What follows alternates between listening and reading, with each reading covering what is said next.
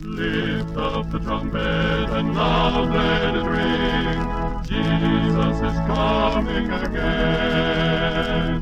Cheer up, you pilgrims, be joyful and sing. Jesus is coming again.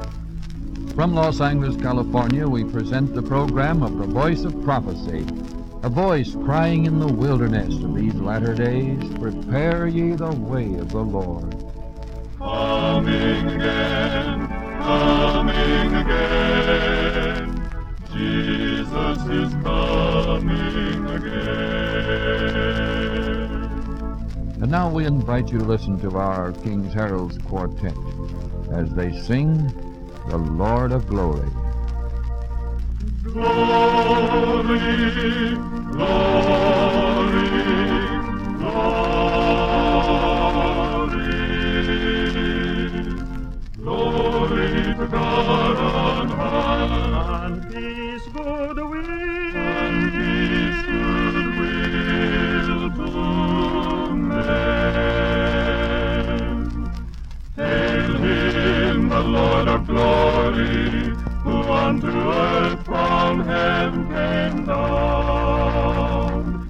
Hail him and tell the story that he hath laid aside his crown. Sing it till every nation shall know the gladness of this morn.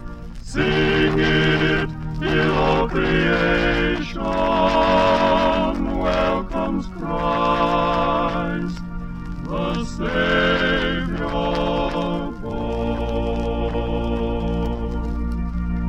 Hail him, the storytelling of highest love and lowest birth.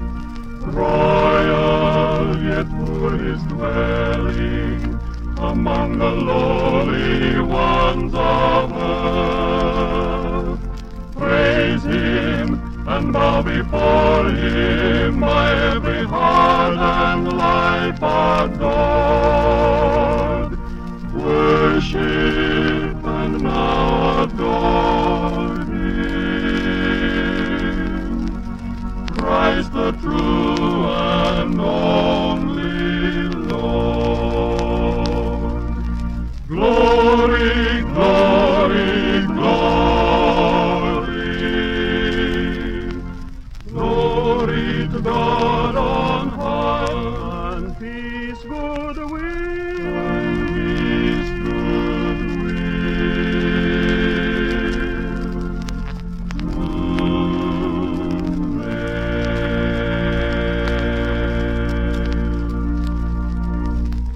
Almighty and everlasting God, our Heavenly Father, we pray that Thou wilt control and guide those in authority, to the end that Thy people may lead quiet and peaceable lives in all godliness and honesty, and Thy gospel may be proclaimed in all the world. We thank Thee that Thy beloved Son, although in the form of God, humbled himself, took the form of a servant, and was obedient unto death, even the death of the cross. Thou hast therefore highly exalted him and given him a name that is above every name, that at the name of Jesus every knee should bow. Teach us to praise him as we ought by righteous lives, and prepare us to enter thy glorious kingdom, we ask through Jesus Christ our Lord. Amen.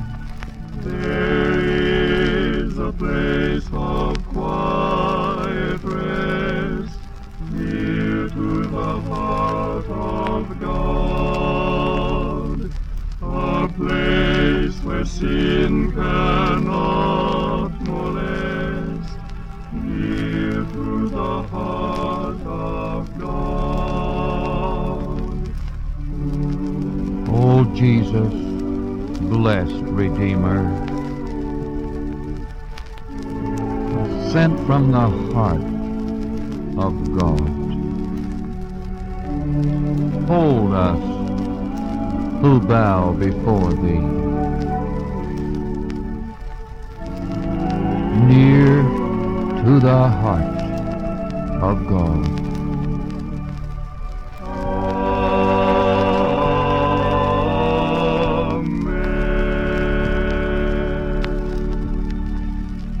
Greetings to our friends everywhere in all the world, and time for just one thrilling story gleaned from our Voice of Prophecy mailbag. In our letter for today, a husband writes to us telling of his wife's miraculous deliverance from death by asphyxiation. One day, he says, while sitting at my office desk, I was suddenly impressed that my wife was in grave danger.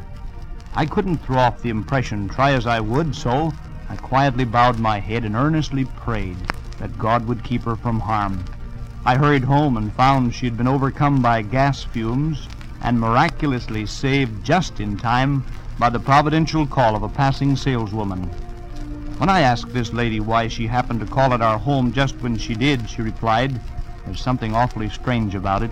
When I started work this morning, I intended to begin on another street altogether, but I found myself directly in front of your house. So I started walking to that other street again, or I thought I would, but once more I came right back to your house. Then I got mad at myself and commenced walking toward that street the third time, but again I came in some mysterious way right back to this place. So I decided that I would start work right here at your door. When no answer came to my knock, I walked in and found your wife lying prostrate on the floor. Fortunately, I knew how to give artificial respiration, and it wasn't long before she regained consciousness."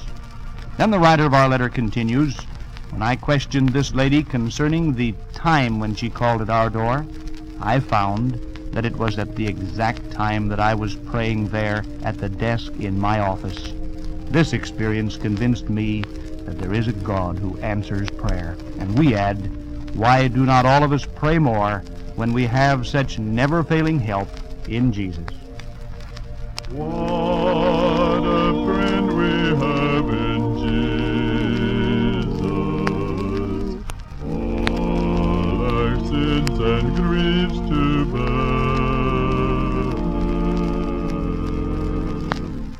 What a privilege to carry everything to God in prayer. Oh, what peace we often forfeit. Oh, what needless pain we bear. All because we do not carry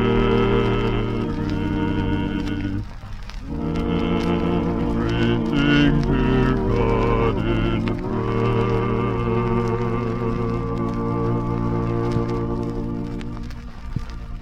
Are we weak and heavy laden, covered with a load of care?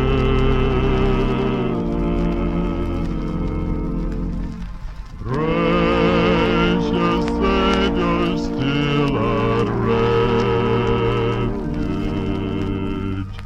take it to the Lord in prayer. Do thy friends despise, forsake thee? Take it to the Lord in prayer. In his arms he'll take and shield thee. Thou wilt find a solace there.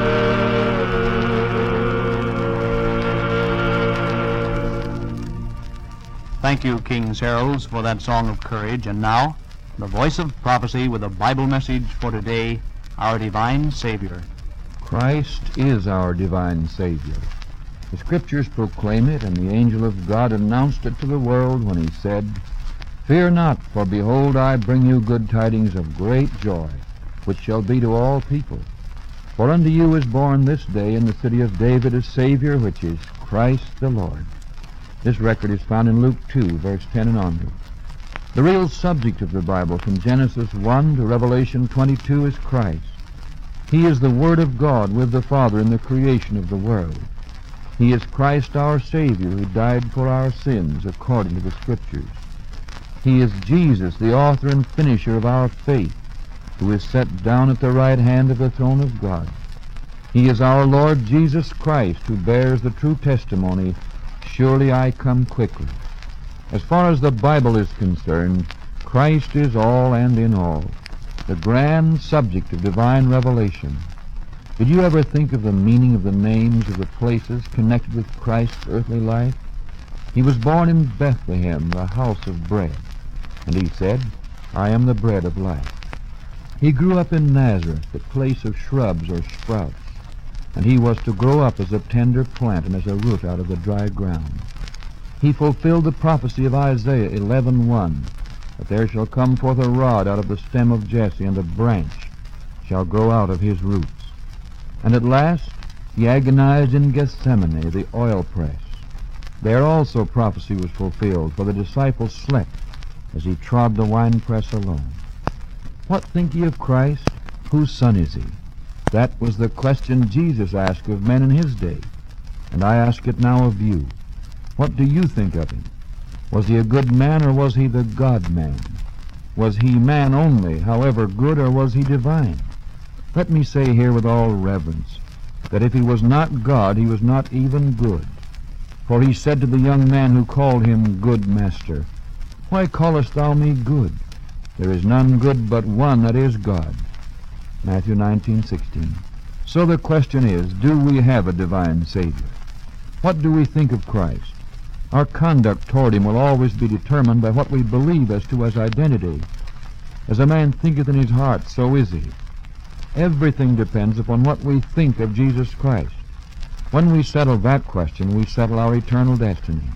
First of all, what do we think about Christ's birth? We open the prophecy of Isaiah and find these words, "Therefore the Lord himself shall give you a sign. Behold, a virgin shall conceive and bear a son, and shall call his name Emmanuel." Isaiah 7:14. The word sign is very significant in this particular place. It has three letters. The first letter is Aleph, the first letter of the Hebrew alphabet. The last is Tav, the last letter in that same alphabet. These two letters are joined by the middle letter Vowel, used as a sign of the conjunction and. So reading the letters of this word sign in Isaiah 7:14, we have the phrase Aleph and Tav, the same as Alpha and Omega, the first and the last. Turn now to Isaiah 9:6. "For unto us a child is born, and unto us a son is given, and the government shall be upon his shoulder, and his name shall be called Wonderful, Counselor, the Mighty God, the Everlasting Father, the Prince of Peace." Notice the exact wording of this great prophecy. A child is born, a son is given. He was already God's son before he was born in Bethlehem. For, according to the prophecy of Micah 5:2, his goings forth had been from of old, from everlasting. Now read the fulfilled prophecy in Matthew 1:18-21. "Now the birth of Jesus Christ was on this wise. When as his mother Mary was espoused to Joseph, before they came together, she was found with child of the Holy Ghost. Then Joseph, her husband, being a just man, and not willing to make her a public example, was minded to put her away privately. But while he thought on these things, behold, the angel of the Lord appeared unto him in a dream, saying, Joseph, thou son of David, fear not to take unto thee Mary thy wife, for that which is conceived in her is of the Holy Ghost. And she shall bring forth a son, and thou shalt call his name Jesus, for he shall save his people from their sins." This is the plain statement of the Bible, so we can't deny the virgin birth without denying the Bible. Someone may say, well, it's not scientific. If it were scientific, it would belong to the realm of the natural, but the virgin birth of Christ was not natural. That's just the point of greatest emphasis in the Bible record. It was a supernatural event. The fact that it was not scientific is the greatest proof of its truth. The creation of the world by God is not scientific, but the Bible teaches it. It belongs to the supernatural. The creation of man from the dust of the ground is not natural, not scientific, but the Bible states it as a fact. The fall of man is not natural, not scientific. The resurrection of Christ is not scientific in that sense. His ascension to heaven is not scientific. His second coming is not scientific. None of these things are scientific in the sense of being natural. That is, my friends, they're not in the order of nature. They're supernatural. So the virgin birth is supernatural, not natural. And this is conclusive proof that it is miraculous and true. What think ye of Christ's birth? It was as unlike all others as he himself is different from all others. What think ye of Christ as a boy? At the age of 12, we find him in the temple, amazing the learned theologians with wisdom they had never heard before. And to his parents' question as to why he'd remain in Jerusalem after the Passover feast, he replied, "Wist ye not that I must be about my Father's business?" Even at this early age, he was aware of his divine mission, and from perfect boyhood he developed into perfect manhood. What think ye of Christ as a teacher? Great crowds listened as if spellbound to his words, and even the officers of the temple guard said, "Never man spake like this man." During 1900 years, his teachings have never had to be revised. No one can improve on what he said. The common people heard him gladly, and they understood what he said. He taught as one that had authority, they said. What think ye of Christ's matchless character? He's the one perfect man, the crystal Christ. He challenged his most bitter enemies. "Which one of you convicteth me or convinceth me of sin?" he said. And they couldn't point to a single flaw in his life. He was holy, harmless, undefiled, separate from sinners. And even agnostics, skeptics, followers of the non-Christian religions in modern times bear their testimony that Christ is the supreme character of the ages. Robert Ingersoll declared that Christ was the one perfect man, loftier in his teachings than Socrates, Plato, Mohammed, Moses, or Confucius. And to M.D. Landon, who edited the book Kings of the Platform and Pulpit, he expressed his regret for assaults on Christ, which he says he foolishly made in his early life. Contemplating his approaching death in exile on the island of St. Helena, Napoleon told his aide, General Bertrand, that the empires founded on force by Alexander the Great, Caesar, and himself had faded away, but that the empire of love founded by the carpenter of Nazareth was growing every day, and that millions would gladly die for him. Mahatma Gandhi of India says that Christ was the greatest example of one who wished to give all, to withhold from none whatever their creed, and that in Jesus' own life he stood nearest to God and most perfectly expressed the will of the Spirit of God. We know this testimony of Mr. Gandhi is true. Yes, friends, in earth's dark night he is indeed the light of the world. A great teacher, the greatest teacher, but more, infinitely more than that, he is the Lord, our Savior. The fairest of all the fair is he, of God and man, the Son. Fairest Lord Jesus, ruler of all nature,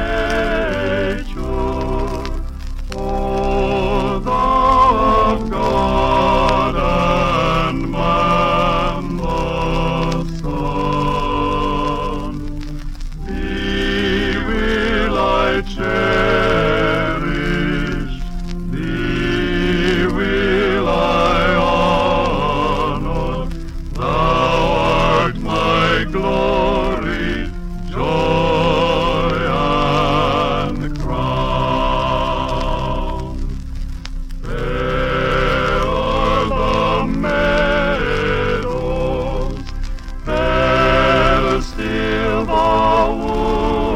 woodlands, robed in the blooming garb of spring.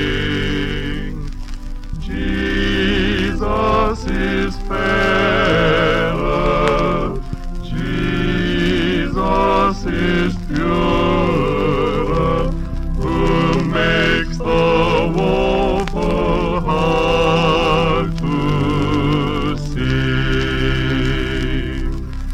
There is the sunshine, better still the moonlight, and all the twinkling starry hosts. Jesus shines brighter, Jesus shines purer than all the angels heaven can boast. The Bible proves this beautiful Jesus to be divine. His prophetic names show it. He is called God. He is one with God. He is the express image of God, we read in Hebrews 1:3. He is with God as creator, John 1:3. He created wine from water. He multiplied a few fragments of food for the need of thousands. He had power over disease, over nature. Even the winds and the waves obey him. He had power over death, for Lazarus and others rose at his command. He is worshipped as God, and God never forbade such worship. He is the doer of things which only God can do. He is divine. He is the only begotten Son of God, according to the Scriptures. He has all power, Colossians 2, verse 10. What think ye of Christ? Is he not divine? Yes. 1,000 times yes. He is our divine Savior. Like Thomas, not doubting but believing Thomas, we answer the great question, what manner of man is this, with his words, my Lord and my God. It is said that once a Scottish preacher of the skeptical school closed his morning sermon with the words, virtue is so attractive that if it were to become incarnate and walk the world in human form, man would fall down and worship her. That evening another preacher occupied the same pulpit, a man with a Bible in his hand, and he said, referring to the statement of the morning, I'm very sorry to say that virtue did once walk the earth in human form, in the person of our Lord Jesus Christ. But instead of falling down and worshiping him, men crucified him and nailed him to a cross. It's true, the multitudes did reject him, but in the light of Calvary some accepted him. And as many as received him, to them gave he power to become the sons of God, even to them that believe on his name. For many centuries a lump of something, supposedly stone, lay in the clear brook in North Carolina. Men passing to and fro saw an ugly stone there, went along their way with no thought of it. One day a poor fellow passed by and saw a heavy stone, just what he needed to hold his door open. So he took it home. At last a geologist stopped at the poor man's door and saw not a stone, not even a heavy stone, but a lump of gold, the largest piece of native gold ever discovered east of the Rockies. This man knew how to look. The others didn't. What do you see when you look at Jesus? Many people looked upon him. He was here on earth as a Galilean peasant and turned away. Some saw a prophet, mighty in word and deed, and stopped to listen, even followed him. Some saw the promised Messiah, of whom all the prophets had written, and they worshipped him. Some saw him as the Lamb of God, which taketh away the sin of the world. And they found in him the one altogether lovely, the fairest among 10,000. What do you see in him? My friend, what do you see?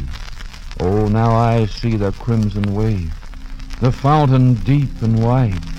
Jesus, my Lord, mighty to save, points to his wounded side.